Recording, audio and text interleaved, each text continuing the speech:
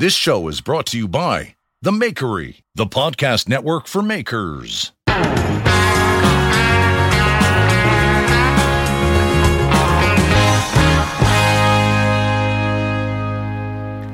Hello and welcome back to the Young Makers Podcast. I'm your host, Kenzie Aaron of Aaron Iron and Steel. Let's get right into it. This is the podcast by Young Makers and for everybody. I hope you guys are all having a fantastic day today. It's hopefully Tuesday or beyond for you guys. We're recording on Monday. I don't know why you needed to know that, but it's good to know. It's a Monday right now, so Labor Day. Happy Labor Day, everybody. And let's get right into it.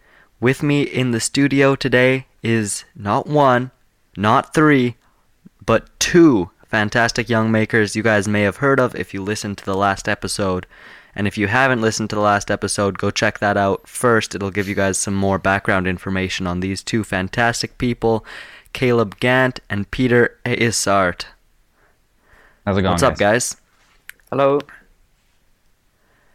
So, we're going to be talking about our past weeks, our future plans, tools that we want, if we can list them all in an hour. What we do outside of knife making. As you guys know, these two are both fantastic young knife makers. We're going to talk about balancing work-school because for a lot of us it's back to school time right now, and I think it's a really relevant issue, especially with the COVID. So we're going to talk about how school is with COVID going on because it's obviously going to be drastically different from where we were last year at this time. So, without further ado, and without further rambling, let's get right into it. Caleb, what have you been doing this week? I've been doing a lot of forging. So Monday was my birthday, so I turned 16, and I started a massive billet of 8 layers of 1084 and 15 and 20. I drew that out and restacked it to 2 billets of 16-layer Damascus, and then currently turning that into a mosaic Damascus, which should look pretty cool. Awesome. That's one heck of a birthday present right there. Yeah. And Peter, what's up in your shop? Yeah, to be honest, not much. I just started school again, and I'm doing, I don't know if you guys know this, pipe fitting. It's like where you weld pipes together for like the petrochemical industries or food industries, and yeah. So I've been doing a lot of that and learning to TIG weld, which is pretty damn hard. Ooh. Yeah. But satisfying. Incredibly satisfying. Yeah, I haven't TIGged yet. I'm looking forward to it though. I know my grandpa has a TIG welder that I'm dying to use, and I'm in welding class at school as well. Twice this year actually, because my timetable is a mess. I want to talk about that a little bit just later, but they've got everything in that shop, MIG, stick, and TIG, but I guess TIG is only grade 12 level, so we'll see how fast I can, because CTS courses here, Career Technology Studies, it's you get credits based off units, so as fast as you work is as many credits as you get, and we need 100 to graduate. We only have that in like our universities, not in our regular schools. Oh. That's weird. Well, no, I guess I don't know. I always thought our CTS was weird, but... Like, with us, when you choose, like, I don't know how to say this, but you can choose between different kind of educations, like what you're going to learn, and everything is already predetermined, like when you have which course. So, yeah, that's pretty easy. As far as planning. Yeah, ours is similar. So you'd go to like a trade school to learn things like welding or be a mechanic or an electrician, but then you pick classes within that. So or you go to a university and you can learn like to be a doctor or whatever, but it's a little different here. But anyways, I'm hoping since I, have some experience welding, I can work faster and get extra credit. But in my shop this week, also nothing. I've got 2 blades finished up. Well, 2 blades, right? And they need the handle. I did a test handle on one of them just to experiment with some stuff, and the things that I was testing worked and everything else failed, but I'm pretty happy with it. And then, I mean, if you guys want to hear something gross, I've been out of the shop the last couple of days, not only because of school, but because I have a massive boil growing on my leg, Ooh. and it's so painful. Like, for the last couple of days, I could barely even, like, walk around or move it. Like, anytime I touch it, it hurts so bad. It's like, oh man, it's like the size of my hand, of like a big wow. red swollen spot on my leg. It's really gross. So I'm just waiting for that to ooze. I'm not gonna lie to you guys, I've never wanted to see pus so bad in my life. If that's not gross enough for you. It's exciting stuff here though. But today I'm feeling a lot better, so I'm hoping to, right after we're done this, I want to go outside and try and experiment with making some woodworking chisels and stuff. I just want to start playing with it because it's a product that I'd like to offer and learn how to make well in the future. So I just want to start, almost like woodworking as a hobby with knife making as a job almost, if that makes sense. So What are you gonna make the chisels out of? What material? I have I have my like knife steel, so I have some 1095 I could use or 1080, but I think I'm just gonna use, that's maybe 1/4 inch 4140. Oh yeah. Yeah, I think it's 4140. And it's not perfect for like a woodworking chisel because you want it to slice more. It's not an impact tool, so it doesn't need to be tough. You need more of an edge, but it's a cheaper steel, or at least I got it very cheap, and it's a nice size to make what I want to do, so I think I'll just use that to experiment with. I have a lathe, so I'll turn a maple or walnut, and again, cheap maple and walnut, not like stabilized or anything, but cheap stuff, and just experiment with it a little bit. So I don't have much for the last week, but hopefully I've got some exciting things coming up next week. 2 knives to toss handles on. They're going to be actually my first set ever. Originally the customer ordered 1, and I was working on a small, almost petty, it's a 6-inch Santoku shape. And so I was working on it, separately, and then I showed him, and I'm like, well, they make a pretty nice set. Do you want both? And the customer said yes, so it's exciting. Going to be my first set. Nice. Oh, and yeah, actually I have a pretty exciting week. Yesterday, I went to the store to end all stores, and I'd love to shout them out. They were fantastic. I went to Canadian Forge and Farrier. It's in Spruce Grove, right beside Edmonton, if any of you guys are Albertans. And they were incredible. They have, new anvils. They've got abrasives that I finally found a source for Trizact belts. I'm excited to try those. I didn't order any, but I found them. I bought all my forge building supplies there and a piece of stabilized maple, which I'm excited. I've never used stabilized wood before.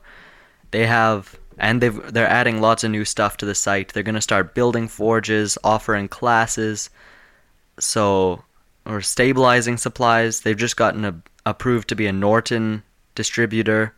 They've got everything, and horseshoe stuff. They sell Ethan Hardy's hammers. They sell hammers by other makers and tongs, and oh my goodness, like they had to drag me out of there. Those people were really awesome. So check out Canadian Forge and Farrier. They have an Instagram, but there's nothing on it yet, so I don't know what their plan is with that. At Canadian Forge and Farrier on Instagram, but they're fantastic. So definitely check out Canadian Forge and Farrier. And now I have everything for my forge, so I'm really excited about that. I still need burner parts. I'll get those tomorrow when it's not a holiday. So yeah. You're just going to use a black iron pipe for your forge, for your burner parts? Yeah, I'm doing it's a frosty style. I keep saying that. I don't know if that means anything to anybody else, but on iForge Iron forums online, there's a guy, Jerry Frost, designed a burner that uses a T-fitting as air intake, so you have one on each side instead, and then a MIG tip, and you cut the MIG tip down to dial in your oxygen to fuel mixture. So it's actually not adjustable like consistently. You don't adjust it in use, but you just dial in the burner once, and then it's perfect for what you want. And it seemed simple. He's got very detailed instructions for free, so I'm excited. I'm gonna try and use that. So yeah. Nice. That's what's up. I guess that talked for a while. That was a pretty Mm. good rant about my last week. There you go. Peter hasn't said anything in a while. Is he still there? Yeah, I was just listening to you guys. Awesome. Very hypnotic. Yeah, here it's already pretty late, so yeah. Yeah, it's I'm a tricky bit with these gassed time out. zones. Well, Yeah. Caleb, so you're doing Mosaic Damascus by hand? I am, yes. Do you want to talk to that a little more? I know we talked before, but Can the I- listeners haven't heard that, so if you want to get in Yeah. on that. So I am doing this all by hand with just a railroad track anvil and a old crosspeen, and I'm hoping to make a pretty complex shape. It's kind of hard to describe, but the core will be, if you've ever seen like almost a C pattern where you take a billet and you re-square it to curve the layers. I'm gonna have 4 pieces of that in the center to make almost like a sideways triangle shape. Then I'm gonna have a mixture of just straight 1084 with nickel shims and Damascus around that, just 8 layer straight, just straight 8 layer Damascus. And then on the top and bottom, I'm gonna have 1084 and again nickel shims to make the spine and edge, and it should yield a really, not too complicated, but a really cool dark pattern that will hopefully have a whole bunch of blending between the spine and the edge and the center, as well as the different tile pieces. So I still have quite a bit of forging to do to get it ready for the, I guess you call it a fairy flip or the mosaic tile welding. But hopefully I can get that all done and it won't fail. Yeah, I mean, You're going for a full fairy flip? Mm-hmm. I couldn't figure out a way to do it without doing that, but I also don't have a bandsaw, so I'm gonna have to cut it out with an angle grinder. So it's gonna take quite a few hours to do. Yeah, it sounds like it. it sounds um, like a super nice project, but like I've tried Mosaic before and I failed miserably, and I did it with like a bandsaw, forging, hammer, presses, like everything you could imagine, and like I would just say, when you have you 4-weighed it yet? No, that's the next step. I'm actually gonna have to do it in multiple parts to Yeah. add in around the core. I'm gonna just say 4-weighing is like the most difficult one, because if you don't have a surface grinder or anything, I mean, it's really hard to get it perfectly flat. And when you Yeah. have these little gaps, I mean, that's where my problem was. I mean, I 6-weighed it, and so Oh, wow. yeah, it split a bit. But luckily, because I had the power hammer available, I was able to consolidate it, and of course add a lot of borax, just like light taps, and then so I was able to consolidate it that way. But then when I tried my own version of a fairy flip, it just it just didn't work out. So Mosaic is definitely the hardest part. Sorry, one of the hardest patterns to do. Yeah, I'm gonna be adding definitely a bottom and top plate. So if you know how you'd usually lay out the pieces, Yeah. I'm gonna lay that on top of a sacrificial piece, weld the tiles to the piece, and then also put another one on top, like Kyle Royer does. And hopefully that'll help keep everything together, because I am doing it by hand. It takes a while to get those fully set, so I'm hoping that'll keep it together. I might also add pieces parallel to both of those, so I guess maybe side pieces. If the other two sacrificials are top and bottom, those would be side. And I'm hoping, I mean, it would almost make a canister, and that would help keep oxygen out and just give me more time to get the forge welds fully set. Oh yeah, canister is probably a good idea. Well, that It means a sounds lot of like- grinding later, but Oh, yeah, but hopefully you'll save some steel, especially working by hand. You don't want to lose steel. Mhm. So forgive me, if you don't mind me asking, but how much money do you have invested into steel for just this one project here? so right now for the billet, I used 44 inches total of steel, so that's almost 1 bar. That's coming from New Jersey Steel Baron. That's probably about $20, not including shipping. Plus, I have some nickel shims in there.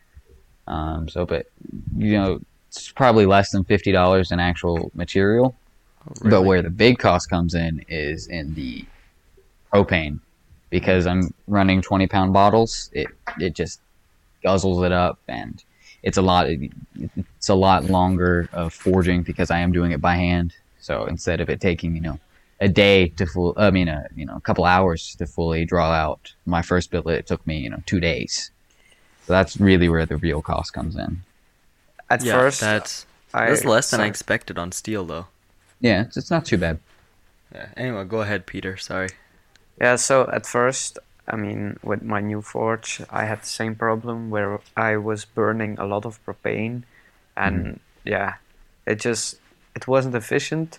So I did some tweaks to the burner, to the insulation, and also replaced the gas hose, tightened it up. So maybe those are some tips to do, because it helped a lot. Like, I used to run one bottle for 2 days and then it was empty. Now I get 4 days or more. Nice. Yeah, I'll definitely look into that. My the regulator, I don't know if it's red for you guys, but it's the big red thing with the knob. It actually broke, so the part that it won't go below 5 psi on the actual reading. There's nothing going through it, but I think I might hit it with something on accident.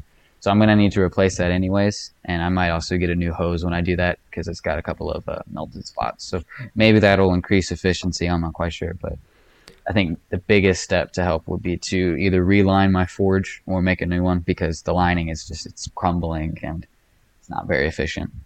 Yeah, because you're working in a Majestic forge, right? Yeah, I am. So, and those are cast lining or what?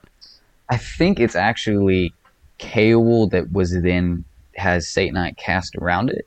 It's not like a regular fire brick. Like, the floor is obviously fire brick, but the sides and the top are all this. It's only about inch thick, which seems very thin. But based on how much they were going to charge me for me to get replacements and how they described the properties of it, that's what I think it is, but I could be wrong. Well, does your forge get hot on the outside? How hot does it get outside it? I'm not quite sure, because I haven't really touched the shell of it. But on the front, obviously, where the dragon's breast comes out, it definitely heats up. It gets to orange hot, especially when I have bricks in front of it. But so I would imagine that the shell gets pretty hot. So I don't think it's incredibly insulating, but it does get at least most of the job done. Yeah, because I've read that on a really well insulated forge, the sides after 2 or 3 hours you should be able to touch it. Not leaning on it, but you should be able to touch your hand to it. And then after that, obviously it's a forge, it's going to get hot, but I don't know, maybe see how long it takes before it gets too hot to touch. Try licking it or something. Just all the scientific tests. Yeah. I'll definitely, when in doubt, try lick that. it. Yeah. All right, that's awesome. I really wanted a Majestic forge too, but it sounds like as far as the money goes, it's a little bit... Definitely not for the money, and it's definitely not holding up as well as I would like it to.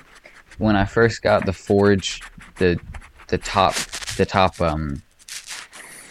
call them bricks, were already cracked, and shortly after the floor also started cracking.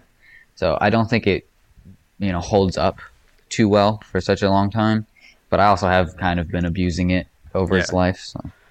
Well, you'll need to redo forges and stuff, and I know my forge was very cheap, so it's time to redo it. And I've been doing a lot of work in coal, but the coal has been it's tricky. It's not the ideal fuel for knives, I feel like, or at least the shape of my forge is definitely way wrong for knives. But I feel like propane will help me.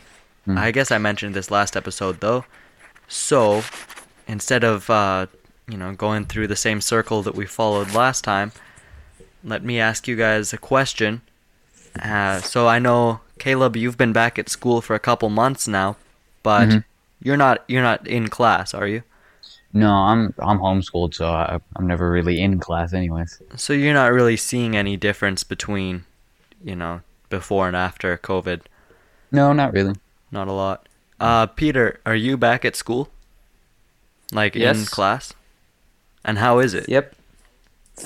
Yeah, it's just stupid, to be honest. Like, we have to wear a mask indoors, which I can understand, but we have to wear it like in our own class with the people with whom we sit each day, every week.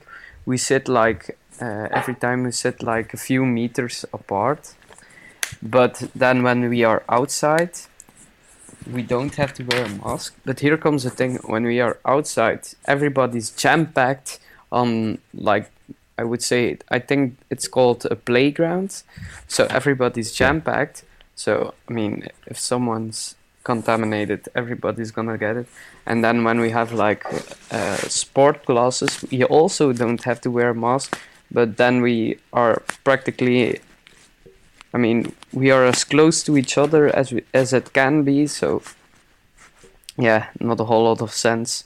And even when we weld in the classes, when we have welding classes, I have a class of like 2 other people, so I'm with 3, and we have a pretty huge hangar, so like we sit pretty far apart, and still we have to wear a mask even with our welding hood on. So yeah, it's just not thought through.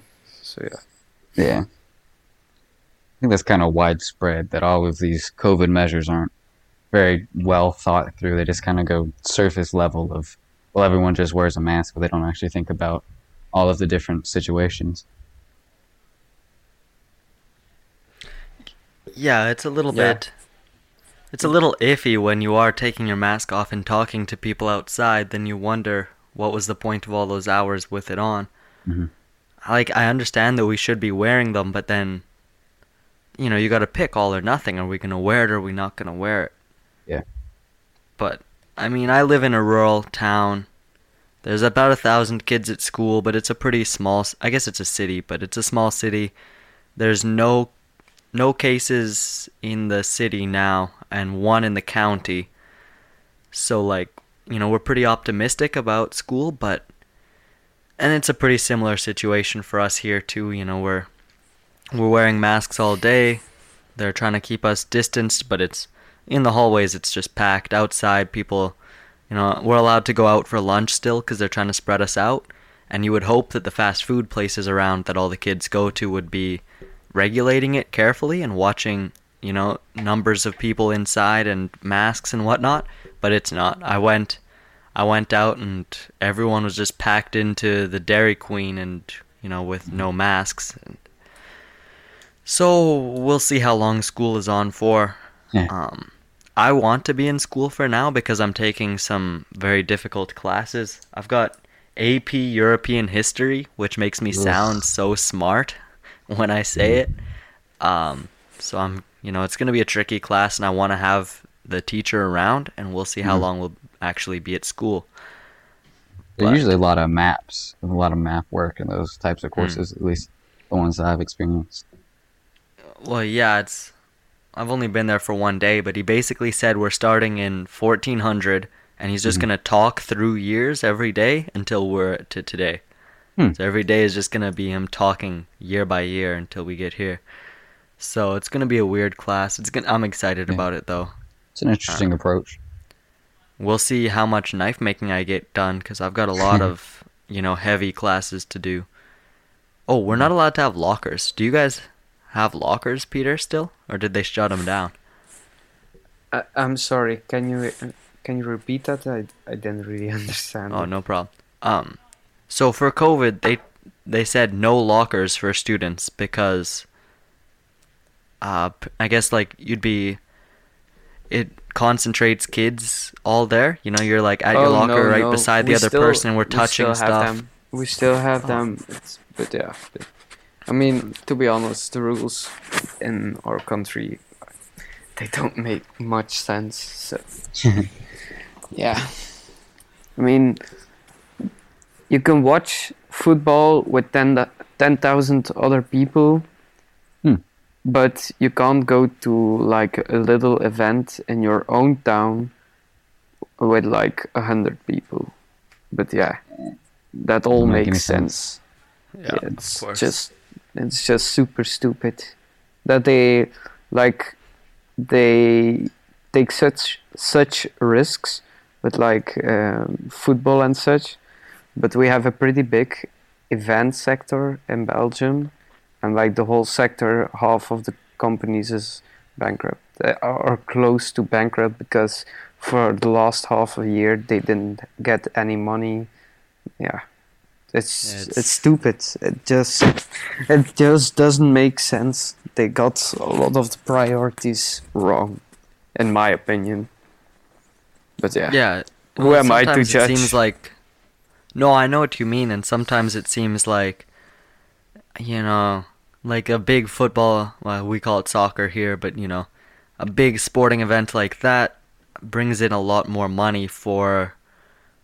The people who are choosing, and I'm not like one of these political people. I know we get we get political us three, but I'm not a very political person. I try and honestly just ignore it, which I guess that's probably not a good attitude. Exactly what they want you to do. I'll vote when I grow up, but that's it. Like, I'm not gonna watch the news that much. It's all the same. So I don't know. I have a pretty bad political attitude, though. I don't really care, but it does seem like sometimes those, things that make money seem to make sense, apparently. So, I don't know. Man, this is depressing. But, away from that, we're back at school now, and we're all, off of that summer time where you had all day to work almost full time as a maker. Yeah. How do you, then the question becomes, how do we balance work and school? And sports and whatever else you may do. I box, I do jiu-jitsu, I play school sports, I do school, and then I come home and make knives. And so I'm hoping to get 2 hours a day after school before boxing. But trying to balance that, make sure you're done on your homework, but hopefully run a business even. Yeah. I know we all sell our work. I have orders waiting for me that I need to work on. And I have school and stuff, and so balancing that is very difficult, and motivating myself to get in the shop when you're tired is also difficult. So I honestly don't really have any tips for balancing work and school or anything like that. I'm awful at it. So how do you guys do it? Weekends are nice. I try to get in as much as possible, but even then it's hard to balance wanting to spend all of your time in the shop, but also, still making sure you take care of your family duties and your school duties and all of these things. Duty. Sorry. This is what happens when I go too long without school. I've only had 2 days of school in the last 5 months. Things are starting to break down. Yeah. But, yeah, I guess it is just motivation. You'll make time for it if you really want it. And weekends, yeah. If you get 6 hours a day on the weekend, maybe an hour or two every day in school, you can still get a 15-hour work week or whatever, which I guess is okay. It's a part-time job, isn't it? Well, that's my problem. For me, it's not motivation. It's being allowed to do it. Because I'd love to work, 12 hours each day on the weekend, because I'll get tired, but I'm still fine to do that. But being allowed to do that, and because you got to cut the grass, you got to do the dishes, you got to do all these things that they seem to get in the way. But that's true. Things start to pile up. Yeah, just balancing your priorities between knife making and all of the other things. And when you have a free, say you have 1 hour between whatever you're doing and then the next thing. Do you get yourself into the shop for 1 hour, or do you get that feeling like, what am I supposed to do in 1 hour? Yeah, I usually if it's less than, an hour and a half to 2 hours, I won't go out, because also it puts me in a bad mood personally, because you get into that mindset, and then to only be in it for such a short amount of time, then all I can think about for the rest of the day is knife making and how I'd rather be making knives than whatever else it is I'm doing. So usually, 2 hours is my limit. That's why I didn't go out today, because I wasn't gonna have time to get more than, an hour in which I could have tacked up the billet that I need to forge weld, but I wouldn't have been able to forge weld it. So then it'd kind of be like almost an open thread in my mind for the rest of the day of everything I need to do with that. So. Yeah. The only thing I can do when I have a small amount of time and I want to just do something in the shop, the only thing, like you said, that I can just do for a second is hand sand. So if I have a blade ready to be hand sanded, I'll go in there for 20 minutes and, get a grit done. Yeah. But anything else, open-ended, leaving it open like that is just... Yeah, also... it stings. With hand sanding, it's kind of like almost like a finish point. Like for me, hand sanding is one of the last things I do before I move on to the handle. So that's kind of like, that kind of ticks off that blade in my mind of being done and ready for a handle. So that's definitely, I wasn't thinking about that, but that's definitely something that I could do for a couple of minutes as well. Yeah, but like in the shop, I mean, right now, every blade I have is like finished. All I got to do is like sharpen them on my whetstones, but I haven't found the time for that. And also, you can't hand sand or like file or like the little jobs. You can't do that when you don't have a forged out blade. But luckily, I still have a lot of forged out Damascus that only needs to be cut and ground, and then the rest of the processes. So it's pretty alright. So as soon as I have a bit of time, I'll just start processing those. Yeah, that's sweet.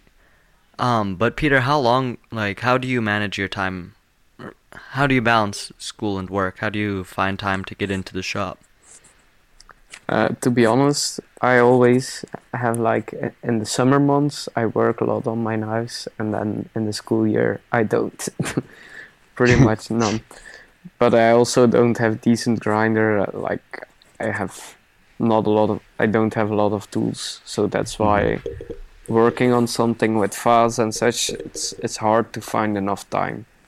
Yeah. Oh yeah. And that's what I always tell myself is on the weekend I make knives, during the week I think about knives. I think I go into withdrawal if I don't make for a whole extended period of time. I start me too. Getting irritable and generally get angrier. I do just get grumpy too. Yeah. And in the winter last year when it's, like I said, minus 40 and you work in an uninsulated garage, you can't do anything at all for, a month, and it really sucks. So, like I said, I'm hoping to move into a heated shop for the winter, and things are looking very good on that. Like, the horizons are pretty bright. Nice. So, obviously, again, it's very turbulent times, and you never know what's going to happen, and I don't want to, put pressure on the people that are helping me to get into that shop to say, oh yeah, it's definitely going to happen, and I know, and I want to get it hurried, but I feel optimistic about the odds of it happening before winter is all I want to leave that at. And yeah, it's tough to get in the shop, and, we're all awful at it, and that's the moral of this story. Yeah.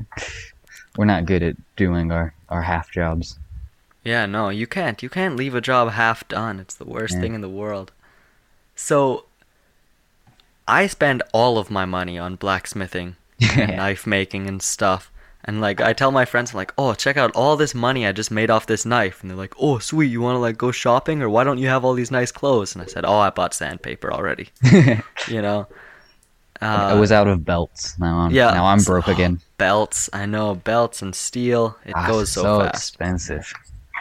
So, I spend all my money on it, and I'm constantly looking at the next big tool, the next thing I want. So, let's split this up into two categories. I want you guys each to say the next small purchase you want to buy, you need a new file or whatever, and then the next big thing you're pocketing all your money for, shop-wise. So, Caleb, if you want to go first. I guess next small thing would probably be some way of etching. I don't think I'm going to buy a full etching machine because when I say etching, I mean etching my logo onto blades. I don't think I'm going to buy a full machine because those are really expensive, but I definitely want to start doing that. Start being able to mark my name on my blades. People can't steal them. And then for the big shop purchase, it's actually technically a small purchase because I don't know how many people know, but I have been working on making my own hydraulic press, and I'm so close to being done with it, but it needs a proper motor. So I'm hoping to buy the same kind that they use on Coal Iron Works presses. I don't know if you guys know what those are, but they're really nice presses that a lot of US based makers use. What type of motor do they use for those? They use it's only actually a 2 horsepower, I believe, single phase motor. And it's it's totally enclosed, fan cooled, which basically means it's less likely to die, it's less likely to get overheated, and if dust was an issue, dust. Yeah. Same as like a belt sander would use. I was just gonna say that's what I have on mine. But I have 3-phase on my belt grinder, but I don't want to have to buy a VFD and run that, get all the power and all of that out there for the press. So I'm just gonna get a 1800 RPM 2 horsepower single phase motor, and once that's done, fingers crossed the press will work and I won't have to hand hammer as much anymore. But yeah, that's gonna be. I've been looking at that build for a while, and it's pretty inspiring. I mentioned a lot. I want to do a tire hammer build, so seeing a kid do it, it's comparable, although it's a completely different tool. But it's a similar size build, so it does inspire me, and I hope to do it at that new shop that I'll hopefully be moving to soon. We can pour concrete foundation and whatnot. If we should feel so inclined, so that's why I wanted to sometime.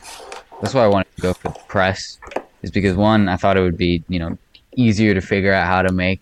Spoiler alert, they're just as complicated and hard, and I've messed up a lot. But I didn't want to have to pour concrete because one, I don't want to leave a huge footer behind when I move out of this house. But also, that's just expensive. Concrete is super expensive around here. Well, not if you do it yourself. Well, yeah, obviously, but still, you gotta buy all of the concrete. And it's a lot of work too. It's gonna be a big thing, and hopefully, maybe next year I can do that. But Peter, what are you looking at? What have you been eyeballing lately? Lately, so first of all, I want to buy, I don't know how is it called again? I mean, to fit up tanks, Black Dragon Forge sells it. Handle brooch. A brooch. Handle brooch. Yeah, a handle brooch. I want to buy one of those. And what I also want to buy is like a power hammer, and I've been eyeing a few. I mean, there are a lot available. There's like a hanger in Belgium, which has like 7 or 8 beautiful giant power hammers, but they are hella pricey. But I've also been seeing spring hammers, like a bit different from a tire hammer, but the same concept, right? Yeah, I mean, but the same concept. And I saw one for like 700 euros, which was too much for a hammer. I found for such a hammer. Then I also saw the same one, but in a better condition for 2,500. Also way too much. But then I saw like a completely rusted up one, banged up. And I think I'll just try to lowball the shit out of it. And then hopefully like get it sandblasted, painted, and running. But yeah, that's a lot of hope in one sentence. Yeah. And when you're talking about a spring hammer, what exactly do you mean? I'm having trouble visualizing this. So I mean, I really can't explain it. It's like so it's essentially a mechanical power hammer. Yeah, it's a mechanical power hammer. Yeah. But like instead of a tire hammer where they drive the tire, it's like on the back of it, down below. Oh yeah, I know. There's like a flywheel, and that Yeah. pushes up, and on top there's like a big spring that goes from the back end to the ram and like is connected to the ram, and so yeah, that's a bit how it works. Yeah, now I know what you're talking about. It's sort of like a little giant. Yeah, yeah. Yeah, And but yeah, it different, uses the just- same principle as a tire hammer. It's just the tire is, an accessible way to build a flywheel. No, that's not a flywheel, is it? Yes. You know what I mean, though. Yeah, It's yeah. a- Yes. Either way, you know what I mean. It's an accessible way to build that as opposed to needing cast parts and whatnot. And I like the idea of a mechanical power hammer over air or steam, which is, very rare, but just simply because you can then make it almost like the way the Japanese use their spring hammers, which is very fast hits and like lighter hits than you might use with a big heavy air hammer. Yeah. And then you're using small, almost hammer-sized dies that it's like your hand forging it, and it's a similar effect. And I like that I feel like that's the best for knives. You can do tangs like that. It makes it a lot easier to draw out the tip with slightly domed dies. It looks to me like the ideal tool for forging knives. Although I'm sure everybody has their own opinion on that. But just the principle looks right to me. I Yeah. think So that's for my goal. knives, a press is like the best. Yeah. I mean, money and like available space wise, but like right now, I personally prefer a power hammer just because it's more. It goes poof poof poof. It has. I mean, it's just. I can't explain it. Like feeling a power hammer, working with a power hammer. It's Yeah. you It's feel got the a- thumping. You feel the thumping in your chest. Yeah, like especially with the larger ones, like you can stand 20 meters further, you could still feel the thumping. And even like when I was with that blacksmith, when he was working or just turning on the machine, so it wasn't even hitting, and I was like 20 meters further working on a belt grinder with ear protection, with earplugs and ear mufflers, I still could feel it in my chest that it was turned on. So yeah, it's just Well, it's hard to explain. It's just when you feel it, you'll always keep it with you, especially a power when you're hammer a has a blacksmith. certain. Yeah, well, it has a certain soir de vie, eh? Yeah, Is that, yeah. that's the term. I feel so smart when I say French things like that. Soir de vie. It's romanticized a little bit too, because Yes. it looks a lot more fun than a press. But Definitely. I find it interesting, Peter, that you said that a press would be the ideal tool for knife making. But I feel like a power hammer is almost better suited for knives, whereas Yeah. a press would definitely be better for Damascus or Yeah. hammers or axes and heavier tools like that. Well, on that thought, the big issue with presses is that the thinner you go, the less work you can get done. Yeah. So because it squeezes out the heat so quickly. So you're definitely right that it's better for Damascus, and a power hammer is it's better for general working because it has a wider range of what it can do. Yeah. But, a press will be nice. You're breaking Yeah. down stock. You can, Yeah. you put a tang in it, and then all you have to do, and thin your steel to your thickness, then you just forge a tip, toss bevels on it, and you have a knife pretty quick. So either is definitely a fantastic tool. To be honest, But- I don't think, like in applications, I don't think there's a big benefit or like downside to either one. I think you can get. I mean, of course, depending on like the weight ranges and like the tonnage on both on like a press or a power hammer.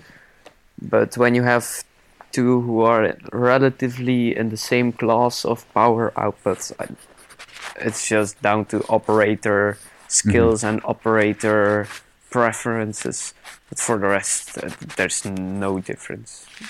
I mean, a bit in how you use Yeah. it, how you forge it, but like in what it can achieve, there's no difference. Yeah, Pretty they can much both. none. They can both do whatever you want.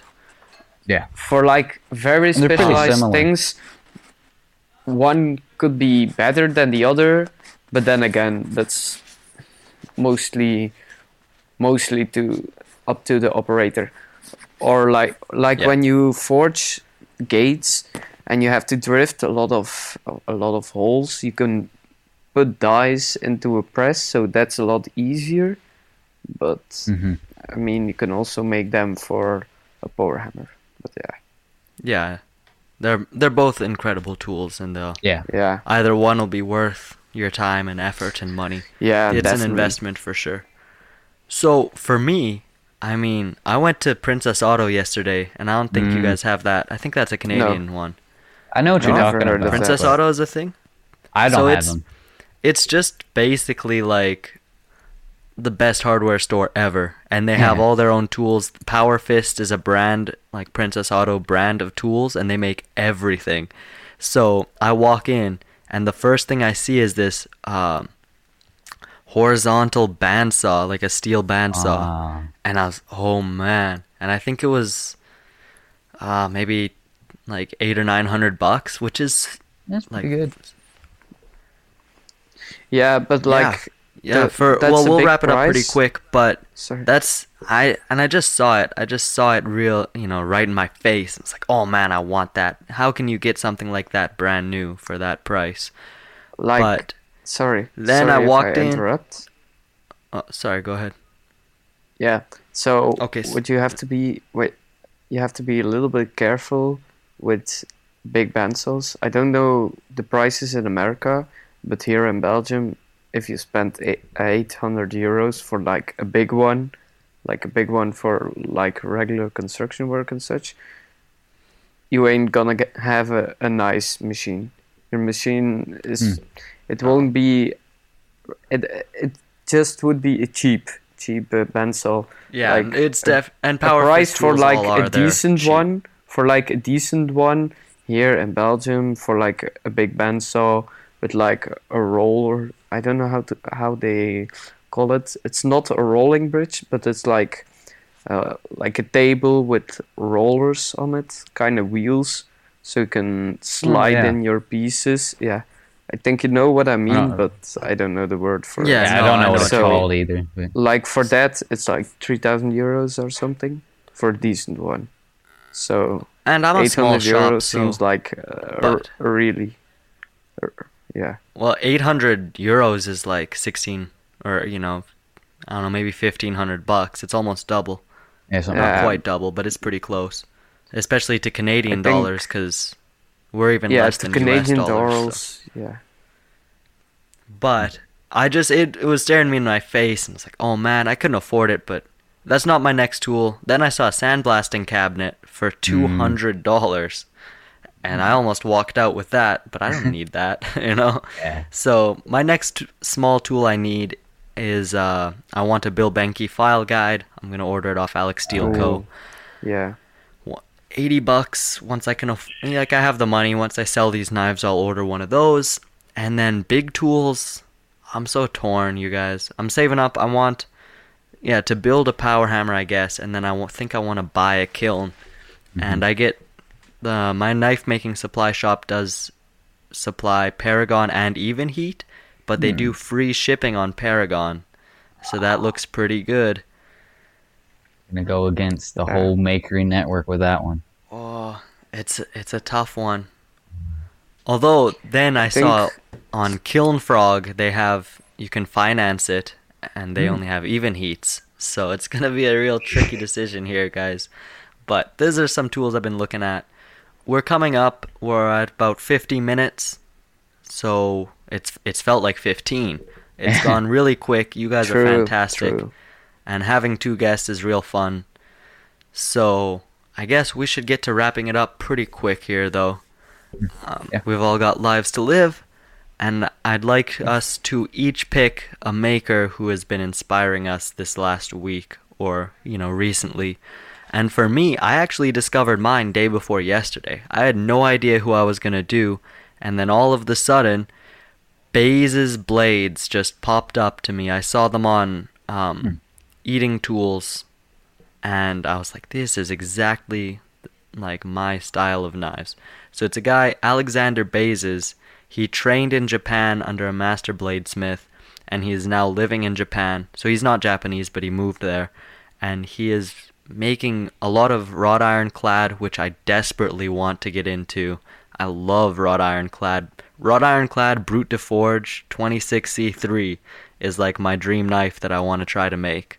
I don't even know anything, like I've never used 26C3, but it looks like that in wrought iron sounds perfect to me. You know, because you got soft and hard, and it seems like a good balance. It's Japanese style, my favorite. So, just seeing his work, you know, check him out. Bazes Blades, all one word, on Instagram. All of our recommendations will be in the show notes, as well as our Instagrams and the podcast Instagram. So check that out. I'm looking at Bazes right now, and I see what you mean. That is definitely a very nice combo. Oh, yeah. And he does a lot of simple handles, too, which I always love. Especially I like I think that's copper bolsters that he's been doing. Yeah. Yeah. Just fantastic. So, Caleb, who have you been looking at, eyeballing lately? Can I do two, actually? I mean, they both have different reasons. If I can be special like that. So, I want to, give a shout out to Burley Blade Works. He's also a young maker and makes incredible stuff all by hand. And I've been talking to him a lot about, what I'm trying to do, because he also does his mosaic Damascus by hand. He's definitely given me quite a bit of good experience. Advice. And he's a crazy young maker who I would love to have on. If he's listening, you should DM me, because I would love to have you on. He's crazy. So just go ahead. His work is definitely insane. He's been in Blade Magazine. He got an article written about him. That push dagger is amazing. Mm-hmm. Yeah, the meteorite one. Yeah, so check him out for sure. I'll ditto that one. Yeah.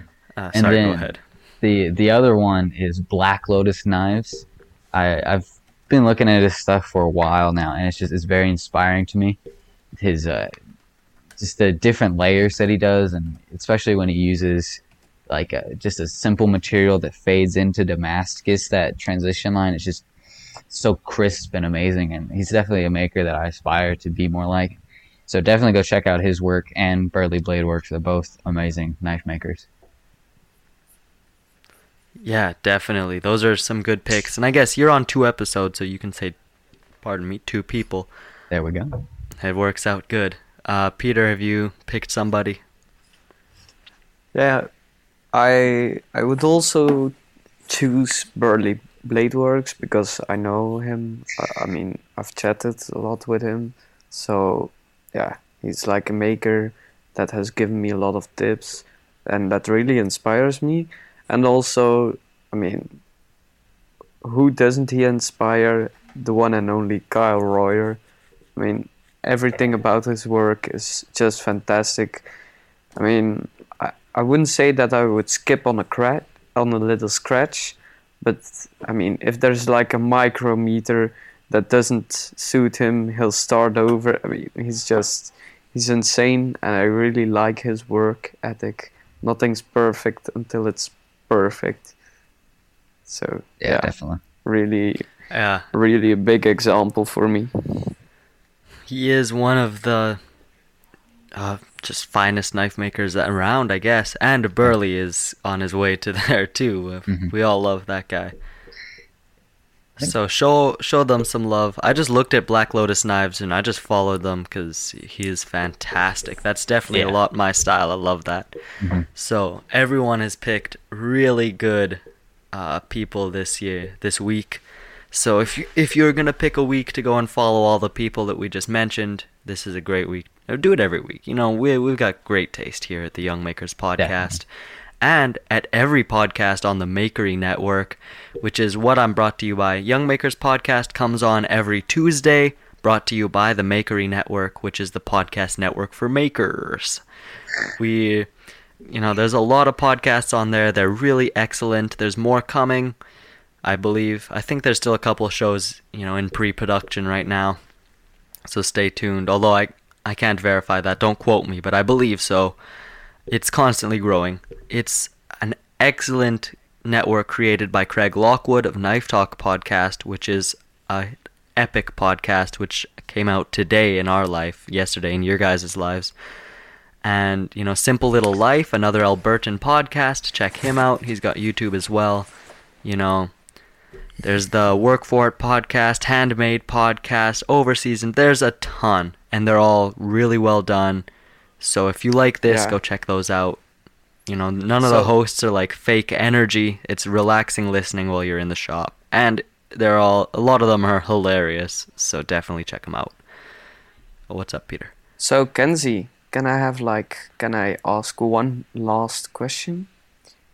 How did you get into these podcasts? Like, how did you get the idea? Because, I mean, it's not really obvious. And also, like, how did you get in touch with the Makery network?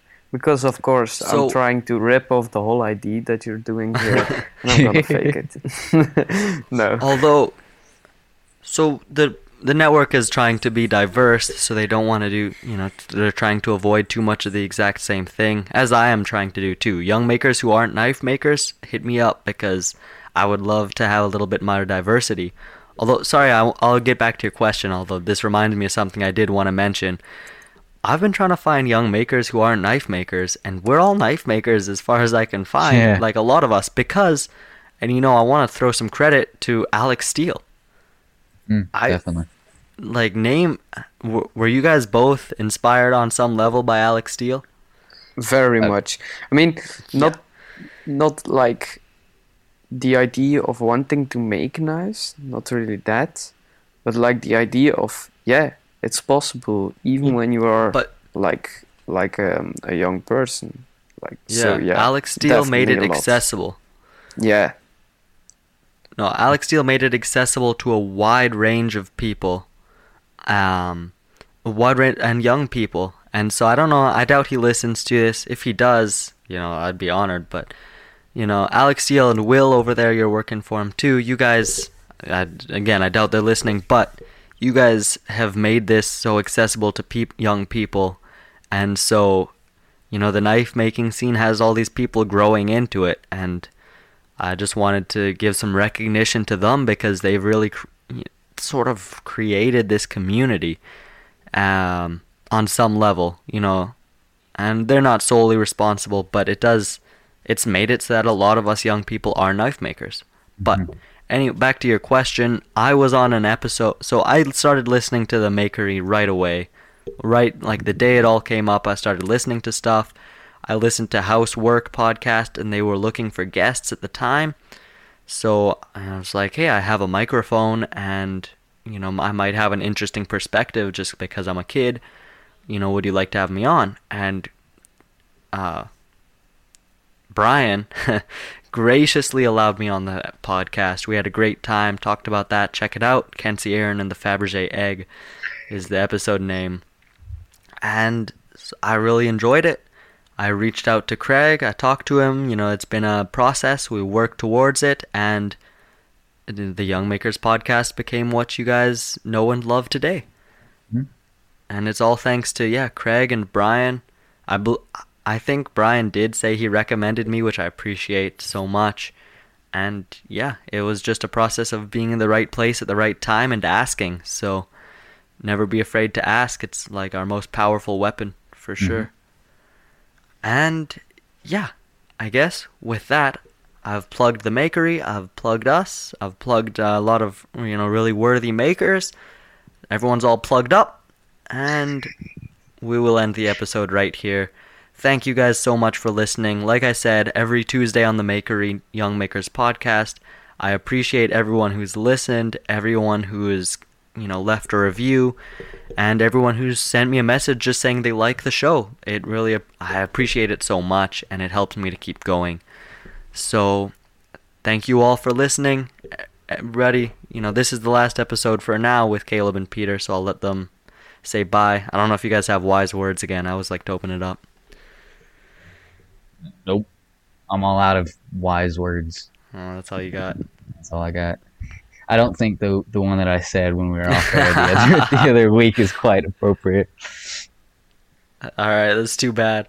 Peter, anything wise to leave them with? I have some wise words, but of course, if I were to tell all my wise words, and even a fool would know them. They wouldn't be wise anymore. So. All right, so we're keeping Gonna our leave. cards close to our chest. No, I don't have any. Thank you, sad to say. everybody, for listening. I hope you had a fantastic Labor Day, and I hope you have a fantastic week. Keep making, keep listening. Good night. If you like this show, take a look at our other shows made for makers just like you at www.makery.network.